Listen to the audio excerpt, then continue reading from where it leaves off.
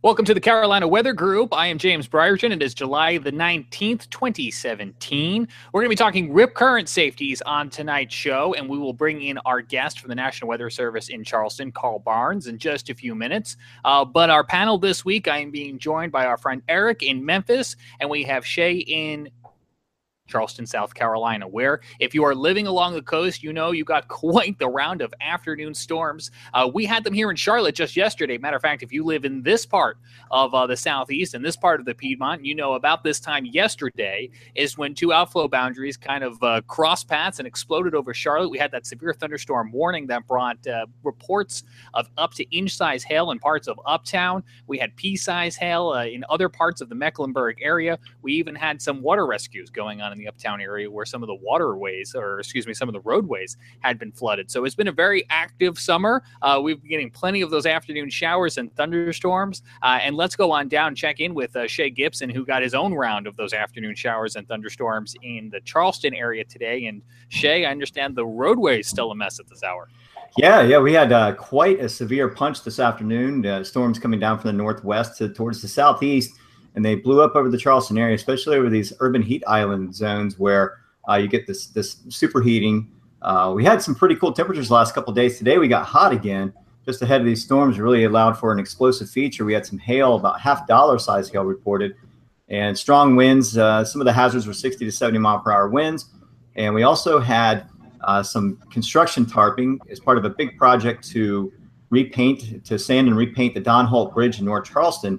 This tarping fell all over the road. It's very heavy, very high-density tarping that fell all over the traffic as it was traveling underneath. Most of the cars managed to squeeze out from under it. They closed the bridge down. It's still closed now. I'm sure they're probably getting the contractors out there to try to deal with the situation.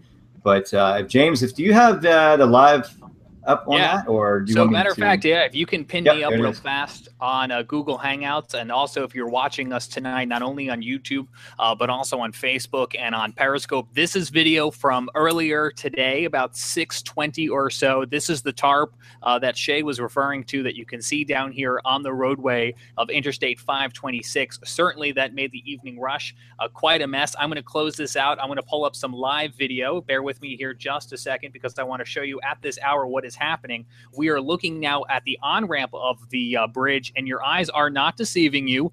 That is traffic actually now turned around, coming down the bridge the wrong direction, because these are all the folks who were just near the site of the actual tarp collapse and have now been given permission to exit the roadway by making a U-turn. And what they are actually, Shay, looks like they are exiting up a up-ramp. So we saw just a few moments ago some heavy construction equipment now heading up to the scene, and hopefully they'll have this cleared up and ready to go, hopefully in time for the morning commute.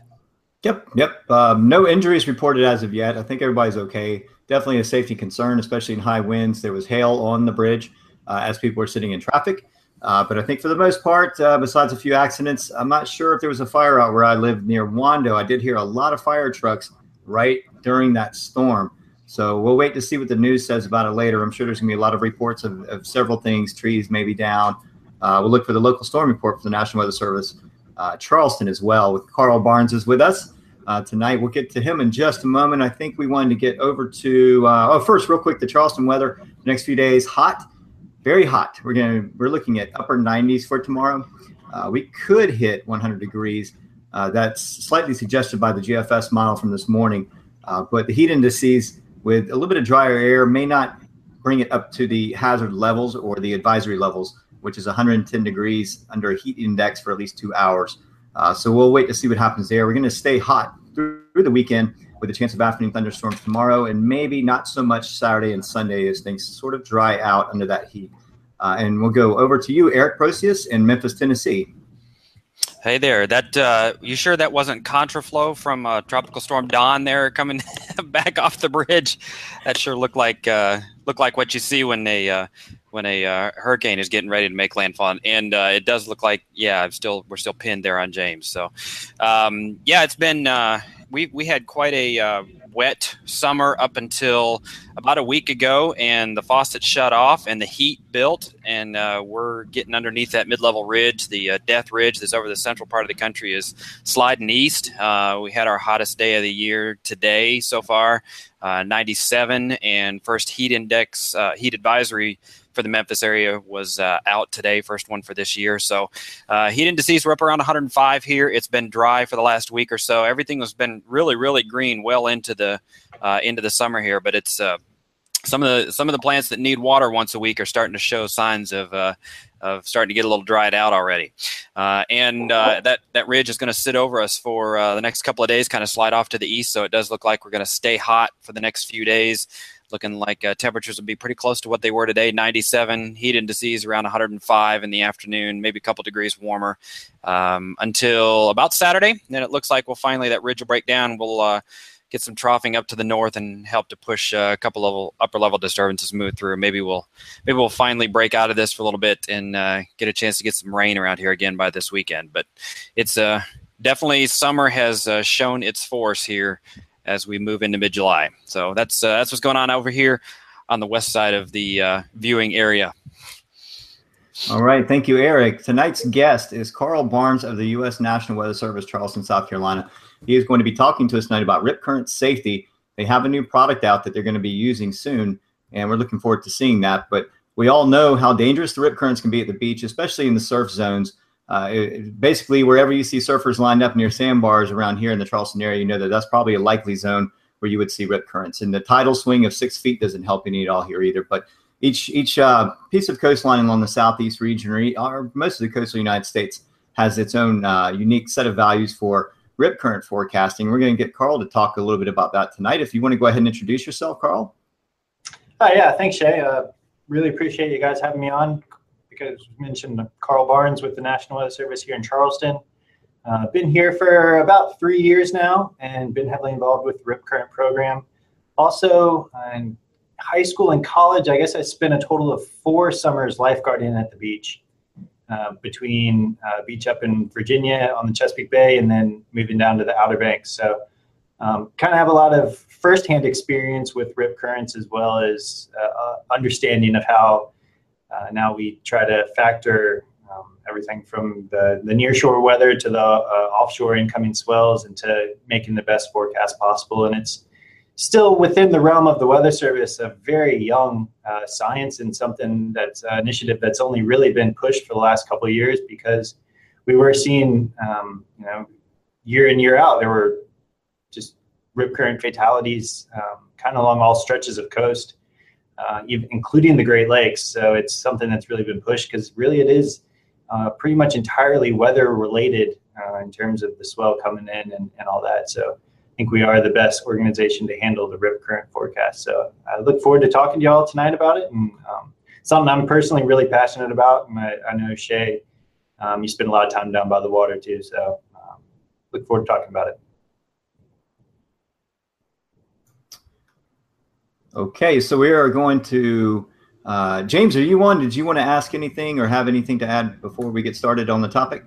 Yeah, Carl, I just want to kind of, I guess, start off the topic by bringing folks who maybe live more inland or who have been a little bit more distant from the shore recently up to speed on the continued danger of rip currents. And what's immediately coming to mind for me is the video that made the rounds maybe 2 weeks ago now of the family who were stuck in some waters off a shoreline, and folks actually made a human chain to go out and rescue them. And I was that's what comes to mind as we begin tonight's conversation. And I'm just wondering, from your perspective, when you are meeting with people and talking with people and trying to share with them how to be proactive about rip currents, how do you convey the danger to them?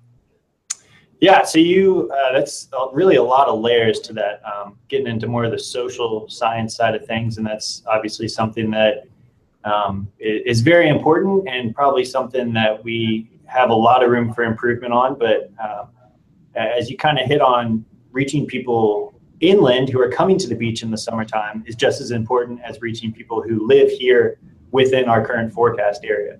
So we have a rip current awareness week that we typically do right at the beginning of summer. Mostly we're sharing information on social media. We're getting our inland offices to reshare that information. So that's kind of the big step at the beginning of the summer that we're doing to try to spread that information inland. But then,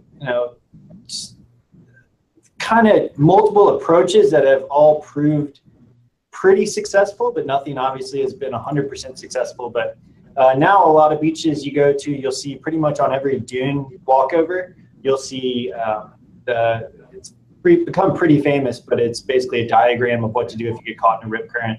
Swim parallel to shore, like swim out around the rip current. So just, kind of taking your time to taking your surroundings as you're going to the beach is important, because you want to check out that sign and just kind of get the tips.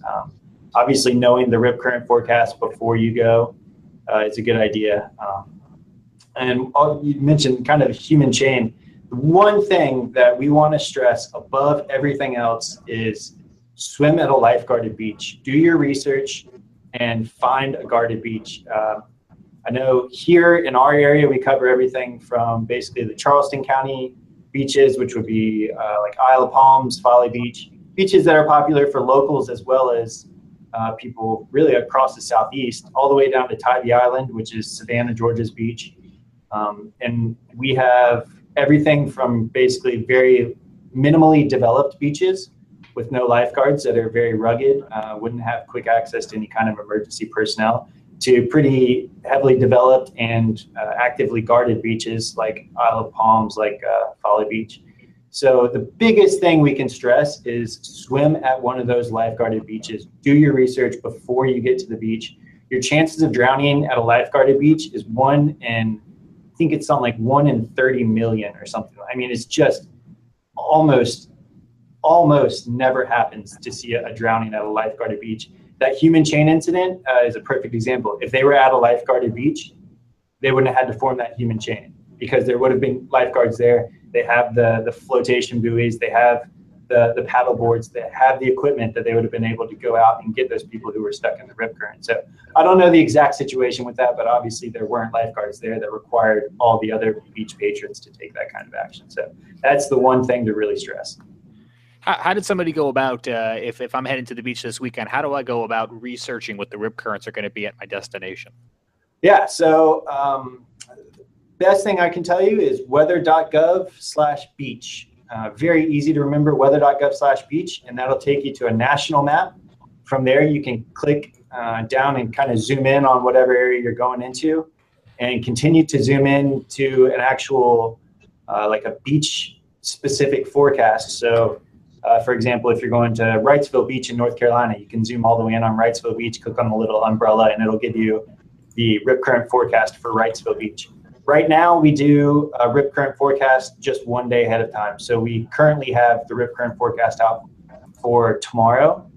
We don't really do a forecast beyond that, but that is something that we're working on. Yeah, there you go. That's weather.gov/beach right there. So you can kind of zoom in, and then those umbrellas are kind of central on the warning areas. So it's Jacksonville's right there. You can continue to click down, Jacksonville Beach area, and it'll give you everything you need to know. It'll give you your chance of thunderstorms, which is very important on the beach because lightning strikes are comparatively common on the beaches. It'll give you your UV index, your rip current risk, a lot of good information, and it's really easily accessible. What goes into preparing a forecast like that? Right. So we're looking at the vast majority of what we look at are meteorological factors. Probably the single biggest thing is swell. If you don't have swell, you're probably not going to get significant rip currents. The other large factor that we look at is the nearshore wind direction.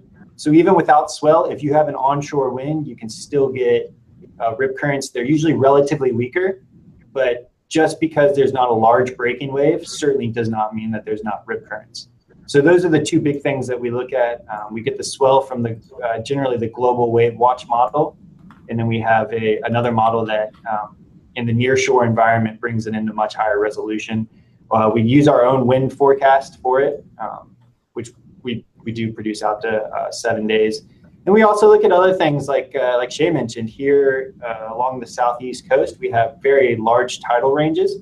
So Charleston all the way down to Savannah, we're generally looking at 5 to 6, sometimes higher foot tidal ranges. So those when those tidal ranges are higher, increases the risk of rip currents just because you have more water moving in and out at the beaches. We're also looking at other factors like, is it a weekend? Is it a holiday? Are there going to be a lot more people at the beach? While that might not necessarily influence the actual rip currents themselves, it does play a role in terms of, if there's more people on the beach, it's probably going to necessitate a higher risk. And finally, we're looking at the kind of the specific beach shape, and if there's anything like a pier or a groin. What those do is they build up sandbars in specific locations, cause breaking waves in those locations, and that repetitive breaking wave in the same location generally is able to kind of put a cut in the sandbar, which is what you're looking for when you're looking for rip currents. That sounds like it takes a lot of local knowledge about the areas and what to expect and how the waterways work. I know there are a lot of layers to the National Weather Service. These forecasts that are coming out, they're being done by the local forecast office, the folks who are essentially in the backyard of these beaches? Yeah, and that's absolutely right. We're doing the local forecasting here, and the person or the people that we rely on the most heavily for reports of rip currents are our local lifeguards. We call all of our local lifeguards twice a day to get basically a report of what conditions are like at the beach. There's no good, affordable observing system for observing actual wave height at the beach, and you certainly can't, as far as I know of, there's no way to automatically observe whether or not there's rip currents. You really have to have human reports of rip currents to know that it's occurring. So we're calling our lifeguards twice a day all the way. Again, we're calling Charleston County all the way down to Savannah. I know Wilmington's calling Wrightsville Beach. They're calling all their lifeguarded beaches. Jacksonville, I know, is doing the same. They're calling all of their guarded beaches multiple times a day and getting those reports. And then we use that to kind of calibrate the forecast that we're putting out. Yeah, I remember having wave height instrumentation on Isle of Palms Pier at one point, the Folly Beach Pier at another point. You could actually get some wave heights there. But that equipment does cost a lot to maintain. And so those have kind of gone to the wayside. We only rely on offshore buoys to give us a majority of the data that we get along the coastline in our cool shelf waters. The question is how do you decipher what kind of swell height you're getting from these buoys by the time they make it to the beach? Obviously, Folly Beach, you can tell there's a physical difference between Folly Beach and Isle of Palms. Folly Beach will get a bigger swell than Isle of Palms. So how do you determine which beaches are going to be the most dangerous, or do you just sort of do a general swath of the whole area? Yeah, so we do zonal forecasts. So it is a forecast for a zone. Obviously, somewhere like locally, somewhere, say, Kiowa Beach, where you have the beach on the northern tip basically faces south. The beach on the southern part of the island faces basically directly east. So, we can only get what's so specific, but we do have a pretty good idea of what's going on. Let me screen share. So we have, like I mentioned, we have the Global Wave Watch 3 model, which will show, basically it shows how the swells out in the open ocean are leading to, or how those are being generated. And then we have a higher resolution model that kind of shows how those swells, when they come into our local area, how well they're actually going to filter into the beach. And so we'll rely pretty heavily on that because that's hard to say otherwise. But yeah, I mean, one beach to the next, even within one beach, you will have different wave heights at different locations. I know like with Folly Beach, the washout sticks out just a little bit further, has the groins, which help focus the wave action. So because of that, the washout is a very popular place for surfers. And hopefully I don't get in trouble for just, No. I mean, we all know names of locations, but yeah, I don't think it's the edge of the world there. Everybody knows that's the spot for surfing. Exactly. And that's, you go further up into North Carolina, Cape Hatteras, they obviously can get more swell than other places. Well, the reason for that is twofold. They stick out further and they have a narrower continental shelf. So that's for between buoys. So for Charleston, we have the Edisto buoy, which is basically 60 miles southeast of Charleston, 40, 60, somewhere like that. 60, I think it is. No, 40. I don't recall, but it's in that zone. And so we're getting the swells that are making it into the buoy, but then the swells are actually deteriorating before they reach land because of our shallow continental shelf. So we're looking at swell height and swell period. The period doesn't change much due to the shallower water of the continental shelf, but the swell height does. So we do factor in that decay from what's being observed at the buoy to what we would actually expect at the beach. Interesting. Yeah, I do love the product that you have. I think just sort of posted that a few months ago, and I love that swell chart. Let me back up just a second here, Carl. Real quick for our viewers, what exactly is a rip current? We want to kind of get to the definition of what is a rip current. Is it different from just a regular current? We had something in the news recently where kiteboarders pulled some people out of the water off the sandbar at Sullivan's Island, which there's no lifeguard zones here, by the way. A fairly dangerous area, but that was not a rip current zone. That was just a high current zone with eddying off the tip of that sandbar. So explain to the viewers what a rip current is and how it may differ from other things going on in our surf zones. Yeah, thanks for that question. That is something that is very important and is often misunderstood. So you often hear the misnomer of an undertow, but there's really no type of current that would occur at our beaches or really any beaches across the United States that would pull you downwards. Most currents are vertical currents. And because of that, we stress to people that, it's not pulling you down. As long as you don't panic, you're going to continue to float, even though, and definitely don't, if you have flotation, don't ditch it, hold on to it, because you're not going to get pulled under the water. You're just going to get generally pulled out away from shore. So try to totally remove undertow from your vocabulary. It's a misnomer, and it's very misleading about what it actually is. The other two that are commonly used are rip currents and rip tides. And those are used interchangeably, but they're really not interchangeable. So we'll get rip tides is kind of, not quite as official of a term as rip currents, but it's still generally, especially around inlets or areas like you talked about with Sullivan's Island, where you actually have dry sandbars, and you'll have, as the tides fill in and go back out, you'll have water obviously entering or leaving different waterways. And like I said, especially around inlets, you'll have really strong currents that are completely independent from any kind of swell or wave action. It's simply caused solely due to tides. And those can be very dangerous too. We had, unfortunately, a drowning on Fripp Island down in southern South Carolina near Hilton Head in early June. And it was very near an inlet, and kind of, got a report of it being an undertow, which obviously we kind of were able to immediately eliminate and say, all right, it didn't pull them under. We need to do some research and see what it actually was. And in working with Beaufort County, it's been determined that it was most likely rip tides because they were swimming so close to an inlet. It was more tidally based. And that day there wasn't much swell. Rip currents are what we forecast. Those are the things that really vary day to day.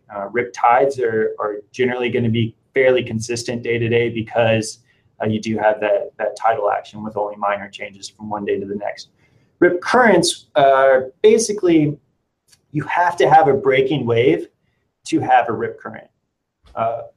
Waves in the open ocean have no net transport of energy until they get into shallow water and they break. And when you see that white water, what that is actually energy being transported by the wave.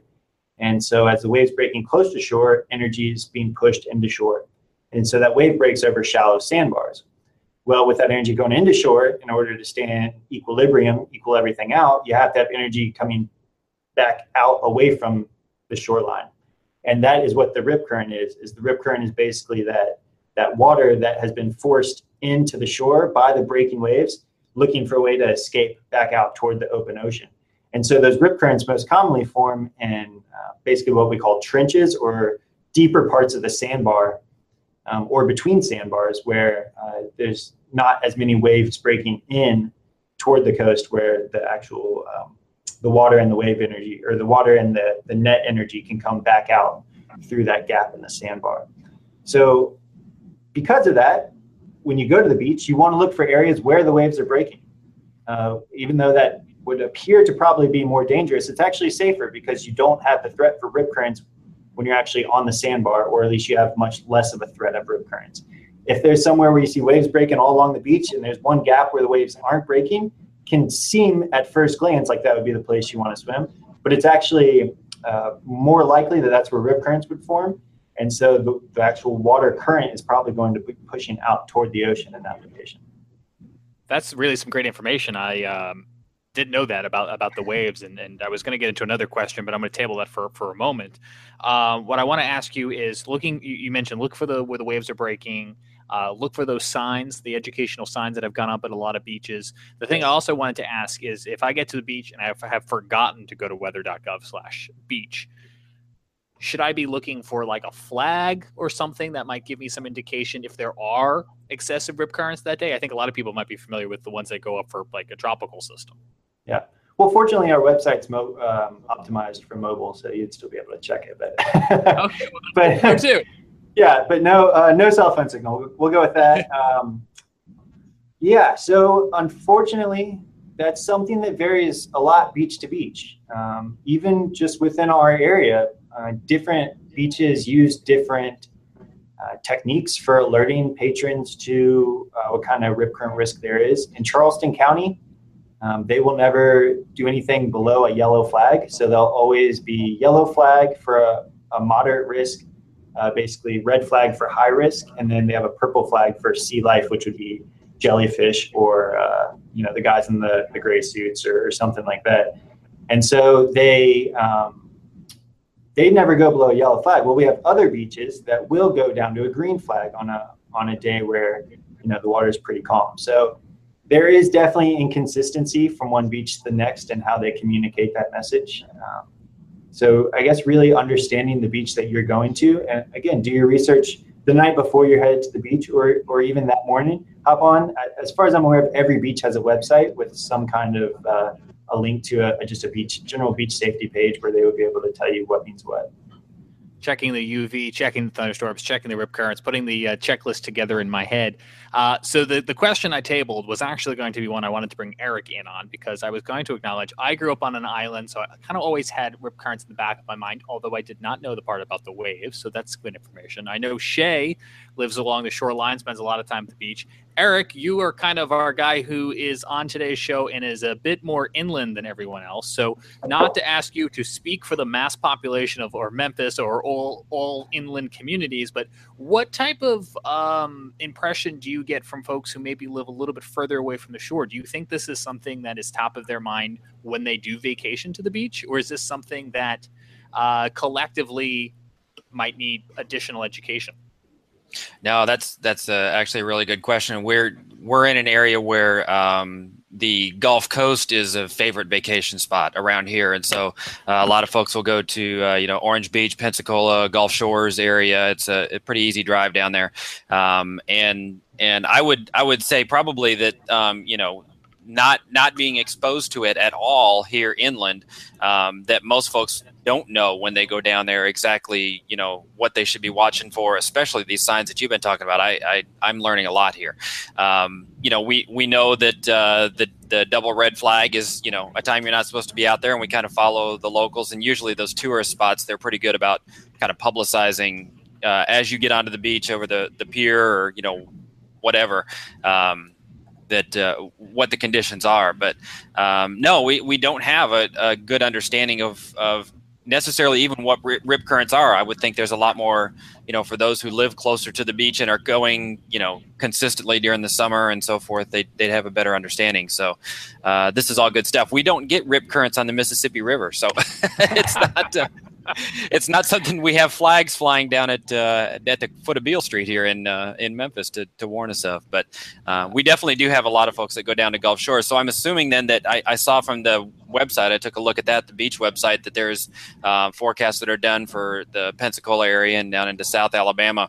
I guess the question I would have is, as far as general frequency, so the meteorological conditions that are required, certainly swell and so forth is one of those.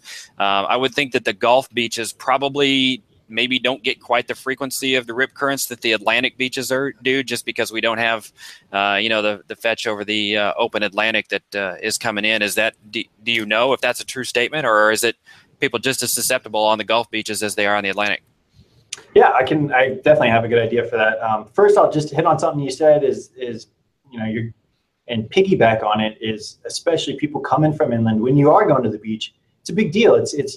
You're typically at least using one full day to do it. In most cases, you're using multiple days. You paid money. And so what we find is, and this makes perfect sense, I'd probably do the same thing too. But when you're on vacation, the last thing you want to do is stress. Last thing you want to do is think about safety. And so a lot of times people let their guard down, and that's something else that we need to, again, the social science side of things, where we need to figure out, all right, what's the best way to let people know that they need to be paying attention to the potential for rip currents without creating any kind of burden or doing something that they're going to be resistant to because we're vibing them, we're giving them bad vibes on their vacation or something like that, So it's finding that balance is really important. But yeah, so your actual question in terms of locations that are more susceptible to rip currents. In general, the Gulf would be less susceptible because just in terms of the surface winds needed to generate that swell, larger swells equal a higher rip current risk. It's not as frequent in the Gulf, especially during the summertime. Outside of a tropical cyclone in the summertime, it's very, very rare to get any kind of significant swell on the beaches. In the wintertime, when you might be able to get a low or some, even just some gales or something like that could generate some swells. But climatologically speaking, the Gulf would be probably less likely than anywhere on the East Coast to get swells and rip currents. Doesn't mean it's not going to happen, obviously, is the disclaimer. And one thing that we have to be aware of as well is that not everyone has an idea of how, people understand generally sensible weather, what they get every day, afternoon thunderstorms, or hot and humid in the summertime, so on. And something that's not as intuitive is the generation of swell, how it's created and how it travels through the water. So, when you're seeing waves break on the beach of any size, that's generated from a really bad storm somewhere really far away. And this carries over into so many other aspects of meteorology. If it's not happening where I am, it's not affecting me. The very sad situation with the flash flooding out in Arizona, it wasn't raining where they were, so why would they have to worry about flash flooding? And it's the exact same thing with swells. You can have a really significant storm off the beach, it still creates a hazard at the beach because of the swells that travel through the water. And so kind of portraying that and portraying just because you went to the beach yesterday and it was calm and placid doesn't mean today's still going to be calm and placid. It varies day to day based on what's going on off the shore. Yeah, the only follow-up I have to your initial comments there is, when people are going to vacation down there from an area like this, there's a finite time frame that they're going to have down there. If you're living close to the beach and you got rip currents, well, I'll just go tomorrow.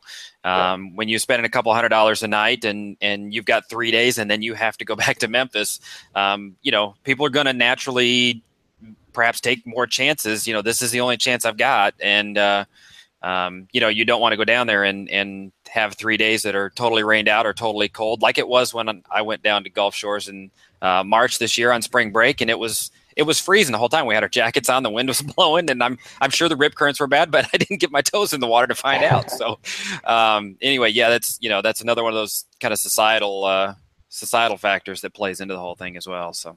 Yep. And speaking from experience, being a ocean rescue lifeguard, like you mentioned, some days they'll put up the double red flags, which generally means no swimming's allowed in the water, or even some places just one red flag means the same thing. For the lifeguards, they don't want to do that. Those are the hardest days that they can have because they're constantly going up and down the beach, informing people, telling them to stay out of the water, having to watch people. They would much prefer to just let everyone go in the water. So it's not like they're doing that to pick on you or anything like that. They only will do that if it really is a serious hazard. So, Carl, we talked about some of the onshore winds that would help to aid or to generate rip currents in general. So for our area, like Charleston, for instance, we have our southerly sea breezes that happen regularly, and they vary from mild to strong. Mm-hmm. They generate some ground swell, but it takes a little while for those. The other direction of wind that's a real big concern is the northeast wedge, which drives a fairly larger, consistently larger swell down the coast with a stronger current overall. If you want to sort of elaborate on which direction of winds outside of large storm events in the ocean, which direction of winds for the local rip current safety aspects do you think should be the pretty much the most important to talk about? Okay, yeah. So probably in general, those directly onshore southeast sea breeze type winds are what we have observed more rip currents and have gotten reports of more rip currents with. I'm not going to say that's a hard and fast rule that those are more dangerous though.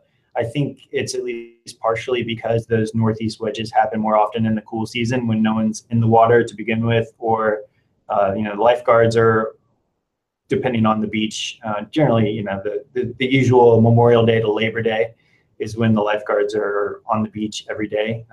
And you just don't get many wedges in that time frame.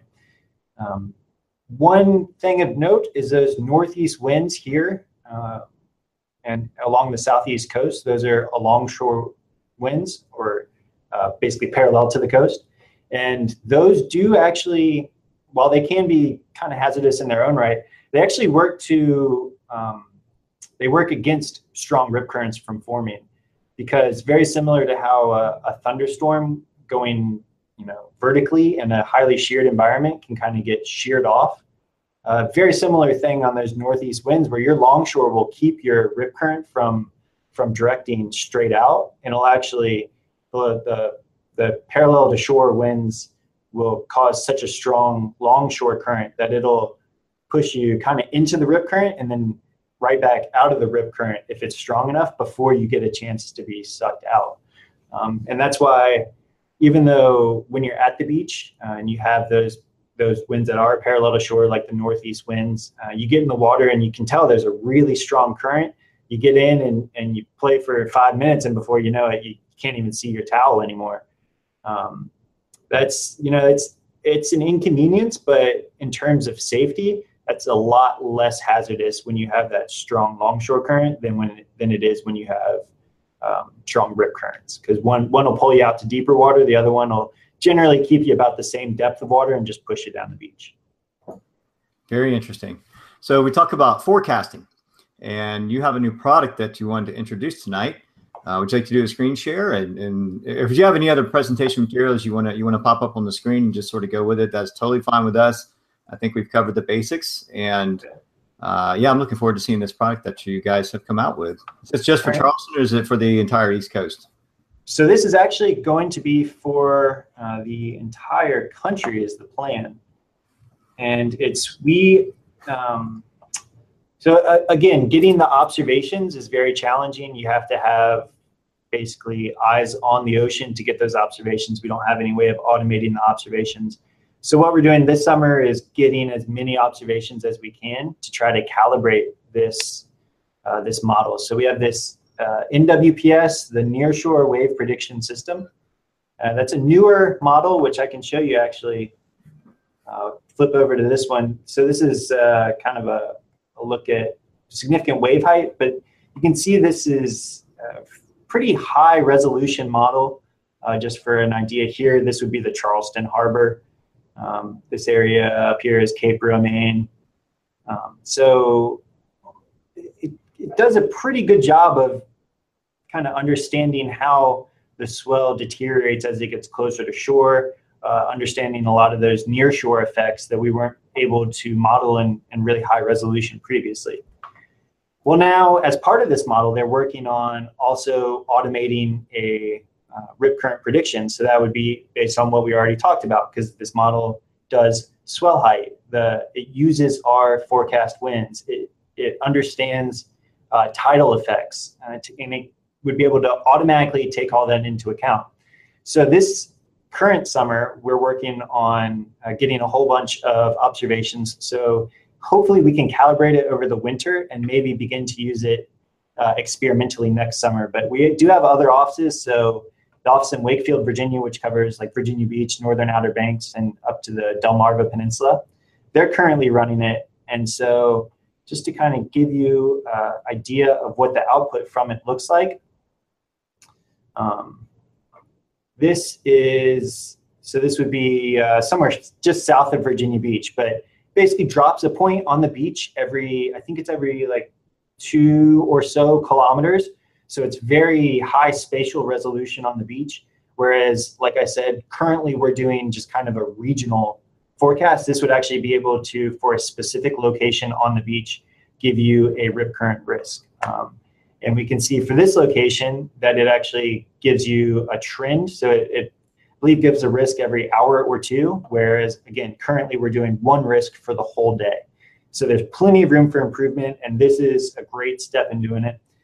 So this would be somewhere just south of Virginia Beach, looking at, based on the model, they're looking at kind of mostly a low risk, but then you can see as we get into, I guess this is actually old data. This is, again, experimental, so it's still kind of in the works, including the interface to view it on, but this is from back in early June, but you can kind of see what the output would be like, where you'd get basically every hour or two, you'd get a rip current risk for that period, and then you could see the trend. These kind of waves in the trend are tidally based. So your rip current risk for any given beach is going to be different at low tide, at high tide, depending on the incoming or outgoing tide. So this gives us a much higher spatial and temporal resolution and much more accurate model, and also takes it out beyond what we're currently doing one day. This actually takes it out essentially 5 days. So this is a complete game changer in terms of, from this you can actually see, hey, this day I'd probably be okay to go in the morning because it's a pretty low risk in the morning, but then we're going to see that risk jumping up pretty quickly in the evening. And that's information that we're just not conveying right now. So this is a really, really exciting, huge improvement to the way that we forecast rip currents. It's got, again, it's experimental. It's still being fine-tuned, but hopefully we'll begin locally receiving this data this summer 2018, and then being able to utilize it, see how valuable it is, and implement this to give people just a much more accurate and much more high resolution forecast of what they can expect at the beaches. Hey, Carl, that's I was going to ask. That's a 6-day period there. It looks like I'm sure it's probably based on a medium range. What, WaveWatch 3 model blend? Yeah, so it's this NWPS, this nearshore wave prediction system, is what it is. Let me see if I can. Here, this is perfect. So you can see for our area, we have this domain right here that I'm outlining with the mouse. This is our NWPS domain. So it takes, for all of these outer edges of the domain, it takes the data from the WaveWatch 3, which is comparatively a much lower resolution model, and takes that as its initial conditions and its conditions for the edge of the domain, and then takes into account very high resolution bathymetry data and tidal data, and really tailors that to, like I showed here, to a much more high resolution near shore wave model. So that's, I guess, its very most basic roots. It is using WaveWatch 3, but it's actually using this high resolution wave forecast from the NWPS for swell. That's really neat. I really like that graph. I don't know if you can pull that back up again. Absolutely. I love how it has all of the information there. Your height through period. Yeah. So this one would be significant wave height, and not surprisingly, as the significant wave height increases, that rip current risk is increasing. The period is here. It's actually generally staying somewhat steady, mostly in that 8 to 9 second. But then here we have a little more shorter period, which would correlate to just a local wind swell coming in. Direction also plays an important role in rip current formation. And then WL, I believe, is the water depth. So what this is essentially a representation of the tidal levels.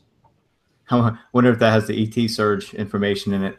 That's pretty neat. But yeah. The other question I want to ask, looking at this product, do you think in the future that this would be able to be spot forecast up and down the coastline? Say if I want to go to Fripp Island versus Charleston, would I be able to click on a spot at Fripp Island and get the forecast there individually?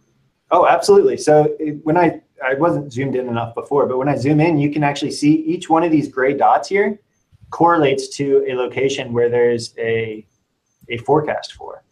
So each one of these, it's calculating that rip current risk by the day. So here we can go up to like the ocean front of Virginia Beach region, and you can get one for, if you're familiar with Virginia Beach, you can get one for kind of this main strand of the beach, and then you can get another one for just across the inlet at the Croatan Sound. I mean, it's that high resolution. Now, this is always kind of something that we get into with meteorology is high resolution is not directly correlated to a higher confidence forecast. Kind of similar to with the HRRR or the NAM. They're higher resolution, but that doesn't mean they're higher confidence than the GFS is in any certain solution. And it would be the same thing for this rip current forecast. But in locations where you have a pretty complicated beach shape, this could be very, very advantageous. Absolutely. And it looks like those buoys, it depends on the density of the buoy readings and the data as far as the confidence level, I would imagine. So when you have all those spots extrapolating from nearby spots, I'm sure that a place like that in Virginia Beach, probably a higher confidence area than Charleston, maybe. Yeah, absolutely. Virginia Beach has almost their entire beach has lifeguards. So they're getting what the Wakefield office would be getting would be very, very thorough reports from their lifeguards. Here, like for the Charleston beaches, like I said, Folly, Isle of Palms, we're getting those reports. We'll factor that into the model, so it'll be calibrated for those. Sullivan's doesn't have lifeguards. Somewhere like Fripp doesn't have lifeguards. So it's not going to be as well calibrated for those beaches, but it'll still be better than what we currently have.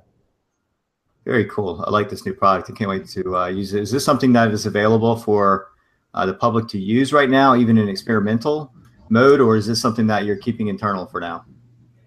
So it will be, to my knowledge, it will be externally available. Here we can scroll up and see that they have some areas up here that have a little higher risk currently. But they should be something that the data will still be released experimentally once we start running it. To my knowledge, that'll be available. With obviously the caveat that it's experimental, it won't be exactly what we use for our official forecast, but we will look at it and compare it to what our official forecast would give us the way we currently do it, and use that to kind of validate the information from the model. So it should be, again, hopefully next summer, it should be available for the public to view the experimental output. Carl, I'm curious, you mentioned earlier that you yourself were a lifeguard. What would have been different for you? What would have been the significance of having data like this when you were patrolling the beach? In terms of, I mean, there's again, multiple layers to the utility of it. It could be just like with so many first responders or emergency responders, knowing that you have days coming up where you have a higher rip current risk will allow you to increase your staffing to account for it. Days where you have a lower risk, you might be able to reduce staffing a little bit, or you might be able to even use those days for training for the busier days. Again, so we fall under the Department of Commerce. So everything we're doing, at least in some aspect, takes into account not only public safety, but the economic utility of any of these models that we are developing. So something like that, where you can really align your resources for those times where you have higher risk, which is not at all dissimilar to all the other forecasts we do for emergency managers and county first responders, where we need to alert them on days where they have a higher risk of having to respond to weather-related incidents. But beyond that, in the immediate near term, nothing replaces being on the beach and having eyes on the water. This is still an outlook, and I think because of that, the lifeguards will still get the final say in what generally like what the risk is at the beach and what colored flag they raise. So just because we have a moderate risk out, the lifeguards might actually be seeing something different at the beach, and they might put up the red flag or the double red flag. So it's worth noting that even though we put out this outlook, still the lifeguards are the experts. They are the people who are responsible for all the patrons on the beach. So listen to them above anyone else. Carl, one last question from me. Can you have a rip current with strong offshore winds and a large swell? Oh, absolutely. Yes. Yeah. That swell is the most important thing. If anytime you have swell, you're going to have rip currents. You can just default to it. If we have a hurricane that's within our swell window, you can almost bet that at some point we're going to have some form of elevated rip current risk, regardless of the local wind direction.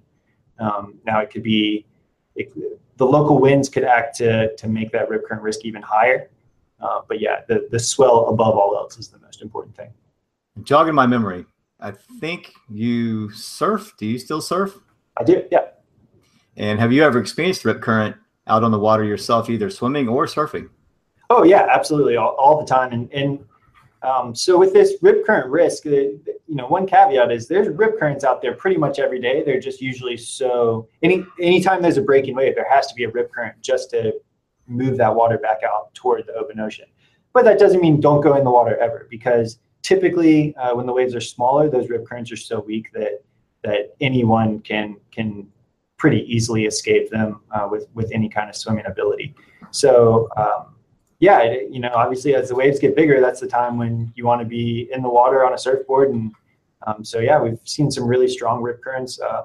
Say kind of anecdotally, the Outer Banks of North Carolina is much more prone to rip currents for a number of reasons. They get larger swell with that shallower or the narrower continental shelf. They also have, and this is very hard for us to predict and to factor in, but they have a totally different sand composition up there. They have much larger sand grains, which allows their sandbars to shift more, and they'll go from very shallow to much deeper troughs. So there's a lot of things that factor into that. But yeah, especially up on the Outer Banks, I've seen some incredibly strong rip currents.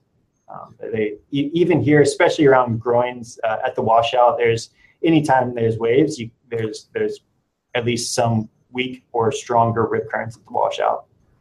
Right. Just bear with me. I'm just showing some typical rip currents and some dye tracking that's been done. Have we done any of this dye tracking in the Charleston area? No, unfortunately, our water's a little too brown for it. So it'd be very challenging to see it. But I think that first image that with the light green dye, I think I would have to double check on that, but I think that one's from Kill Devil Hills, North Carolina. I know that they've done a number of they've filmed a bunch of rip current safety videos and worked really closely with the Kill Devil Hills Ocean Rescue up there, and they've done some visualizations like this up there. So I'm not 100% sure, but I think that one is actually an East Coast wave. A lot of the other ones that are up on the screen there, you can see different rocks or reefs mixed in there, and so those obviously aren't East Coast.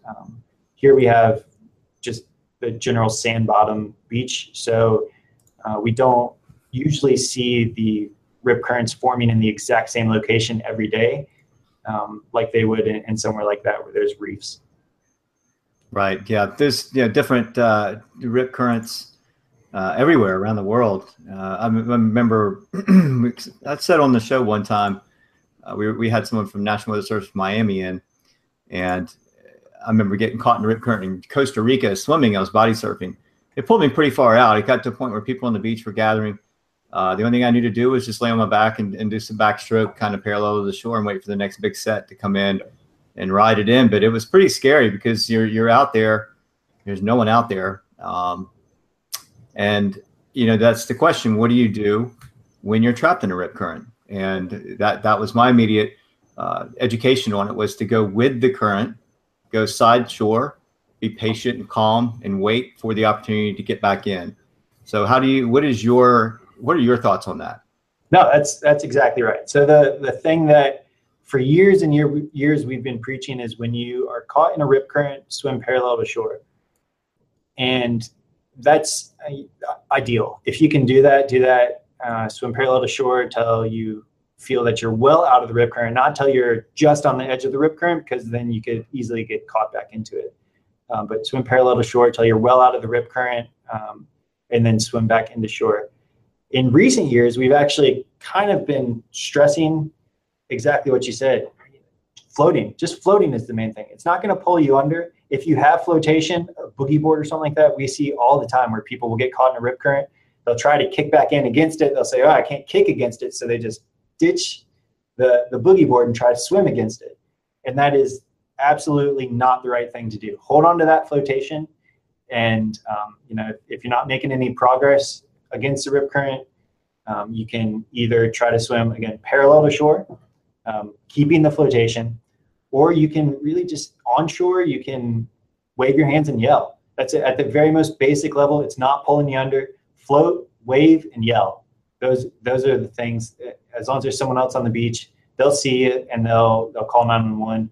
I'm not aware of any beaches that don't have some kind of, even if they don't have lifeguards, that don't have some kind of emergency response where they can get jet skis, they can get firefighters out there into the water very quickly to help pull you back in. So it's, at the most basic level, float, wave, yell, those three things. And then if you have the energy, if you feel comfortable, swim parallel to shore and then swim back in. But really just the float, wave, yell is the thing to stress.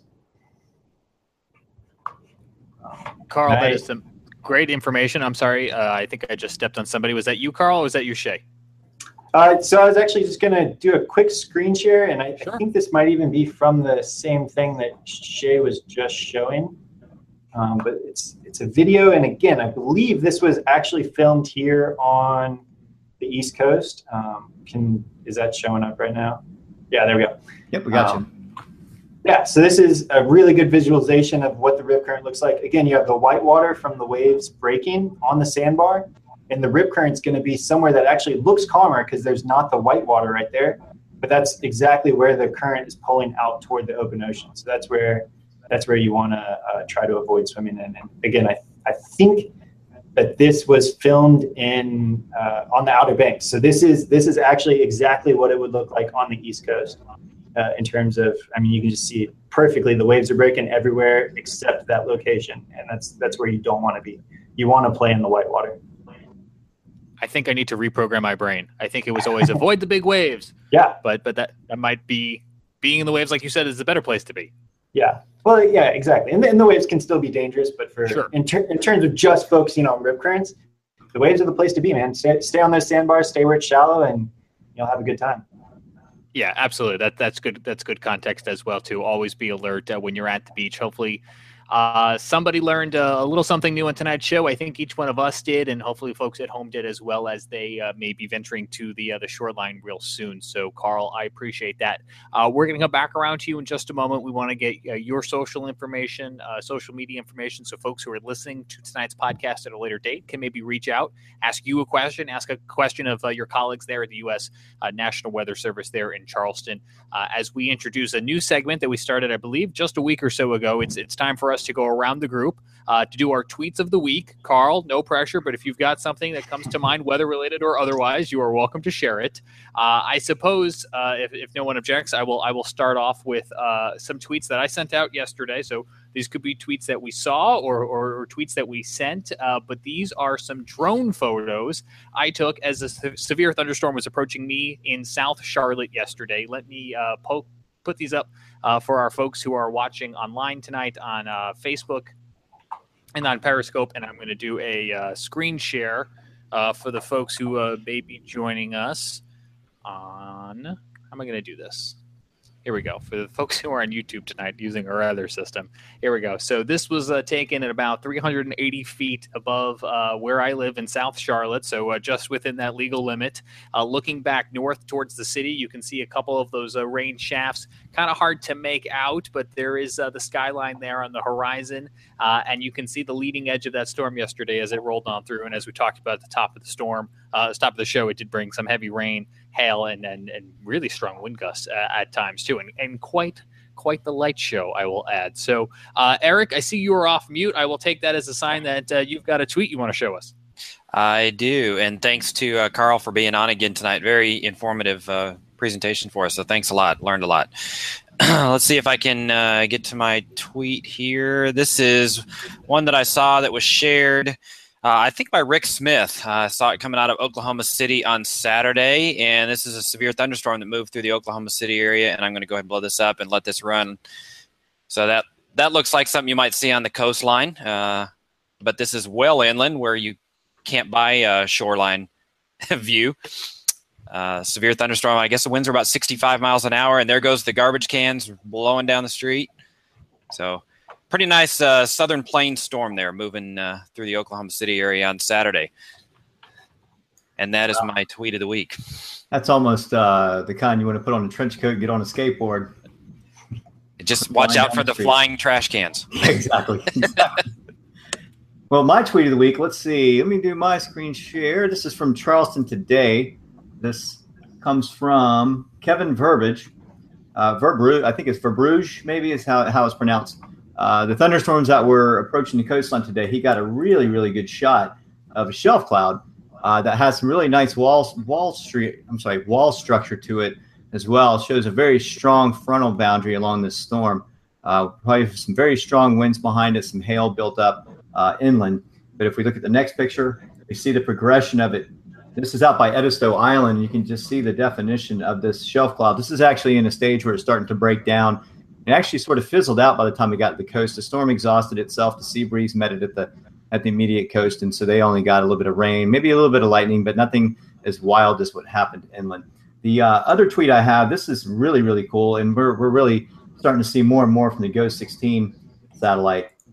And this is from James Spann retweet, the information from Chris Veldon of SSEC, Wisconsin-Madison, and from SIMS. And you can see the high definition of these storms in South Dakota from earlier today from this storm system, and just incredible resolution from the GOES 16. This is going to be so much fun to use and very, very much of a learning experience for all of us. We're going to be learning a lot of new things from this, and you can just see how much cloud structure is going on in and around this storm system. Very impressive. So that one got my attention. Really took my attention away from what I was doing at the time. I was like, wow, that is just incredible. So we continue to see more and more from the GOES 16. I'm hearing that it will start to become operational in some levels as soon as this fall. So we're already seeing some really good positive things from it in the tropics. And I think it's going into AWIPS 2 already, isn't it, Carl? Or is that official yet? Yeah, so it's definitely been pulled into AWIPS. It is currently experimental, and then like you said, it goes operational this fall. There is still a few things that they're working on with it. They have the GLM, the Global Lightning Napper product, which is going to be pretty revolutionary in terms of just a constant, really, really accurate idea of how the evolution of lightning is with thunderstorms, really high resolution. I think that's one of the last things that they're kind of really finalizing, and that's expected to be out within the next couple of weeks. And then after that, I think they're going to be pretty good to go operational with it. So it really is just incredible how much higher resolution it is. We have a number of research projects that we're currently working on to see already how we can utilize it. For sure. I think James has one more thing he's trying to show us here before we sign off. I'm going to sneak in one more relevant tweet from today. We talked about this at the top of the show, and Shay, I saw you retweet this during the show, and I wanted to share it out with our folks as well, too. We talked about that wind event that came through Charleston, South Carolina earlier today and left that construction tarp on the interstate. Here is a look at that moments before it actually fell onto the roadway surface itself. Probably one of the last few motorists to make it through here. Quite a scary and dangerous situation. And Shay, I think this speaks to what you were talking about, having driven that road multiple times yourself. You kind of thought this could be a problem if winds really start to pick up. So this is just an incredible view here from this motorist. That's crazy. Yeah. I mean, a friend of mine posted on Facebook about it. Is this some kind of haunted house? And I'm thinking, wow, that's a haunted house gone bad right there. That's definitely a learning experience for whoever put that up. And it seems like we're always learning something new about our bridges, especially like winter events and then this. And so we'll see what they do about it. Hopefully they'll come up with a better solution, something that maybe pieces of the bridge at a time versus the entire thing being enshrouded. So we'll see what they do. I'm interested to find out myself. So back to you, James. We'll go ahead and wrap up the show. Thank you. Yeah, let's bring in Carl one last time. Carl, thank you again for joining us. Lots of important information on tonight's show. How can folks reach out to you on social media, and do you have a tweet that you wanted to share with us? Yeah. Oh, I actually do. I'll share a tweet with you. All right. Let me put on a screen share real quick. So we Awesome. got this is from official. this is from a couple of days ago. We did not. It's not actually by us, but it is a video that was submitted to us. But this is sub-severe winds. This was on Lake Moultrie. So just wait, it'll pan back around to the left. But this was about 40-mile-an-hour winds. But it just goes to show, you can see that everyone's having kind of trouble wrangling that boat in. But it goes to show how quickly, especially on the lakes and on the waterways, things can really take a turn for the worse. You can see when we pan back around. I mean, it almost looks like ocean waves out there. Wow. So they gave up on trying to dock and they're headed back out. But that's about out there. That's about 40-mile-an-hour winds right there on the lake, and that's Lakes Moultrie and Marion here, two very large lakes, and conditions can go south really quickly on those. So this was one of the more impressive videos we've ever seen. It looks like the ocean, but it's just a lake. That's incredible. So 40-mile-per-hour winds. Do you recall from the time if for any reason this storm had a warning with it, or? Yeah. It did not have a warning. It had a special weather statement out for Sure. it. So it was probably in the range of like 40 to 50-mile-an-hour winds, and our severe criteria is 58. So it was weaker than a technical severe storm. But yeah, we definitely, whenever we see something like that, we'll put out a special weather statement for the lakes, because for this exact reason, sub quote severe can still be very significant for them. Yeah, I mean, I think that video speaks two fronts. A, pay attention to those special weather statements. And B, I know we've talked about it on the show before, folks get so used to seeing severe thunderstorm warnings that they may come to not give them much acknowledgement as they should. And looking at that video, it's a good reminder that that's a scary situation. And if you see a severe thunderstorm warning, it's going to be even more serious than what we just saw there. So certainly a good reminder. I appreciate you sharing that video with us, Carl. How can folks reach out to you on social media? Absolutely. So our Twitter is at NWS Charleston SC, all one word. And our Facebook is facebook.com/NWS Charleston SC. So those are two ones. But really, since we cover people in a large area, just very important, very easy to find your local office's social media information. Follow your local office. We talked earlier about, we did the Rip Current Awareness Week earlier where we were putting out posts, but we were having all inland offices share those posts. So, really our one weather service, even though we have the offices that allow for some local expertise, we still work very closely in between offices to share information that we find is important to everyone. Absolutely. So whether you live in Savannah or Charlotte or Memphis or someplace else, if you're heading to the beach, it's weather.gov/beach is where we can get the forecast we talked about today. Is that right? That is correct.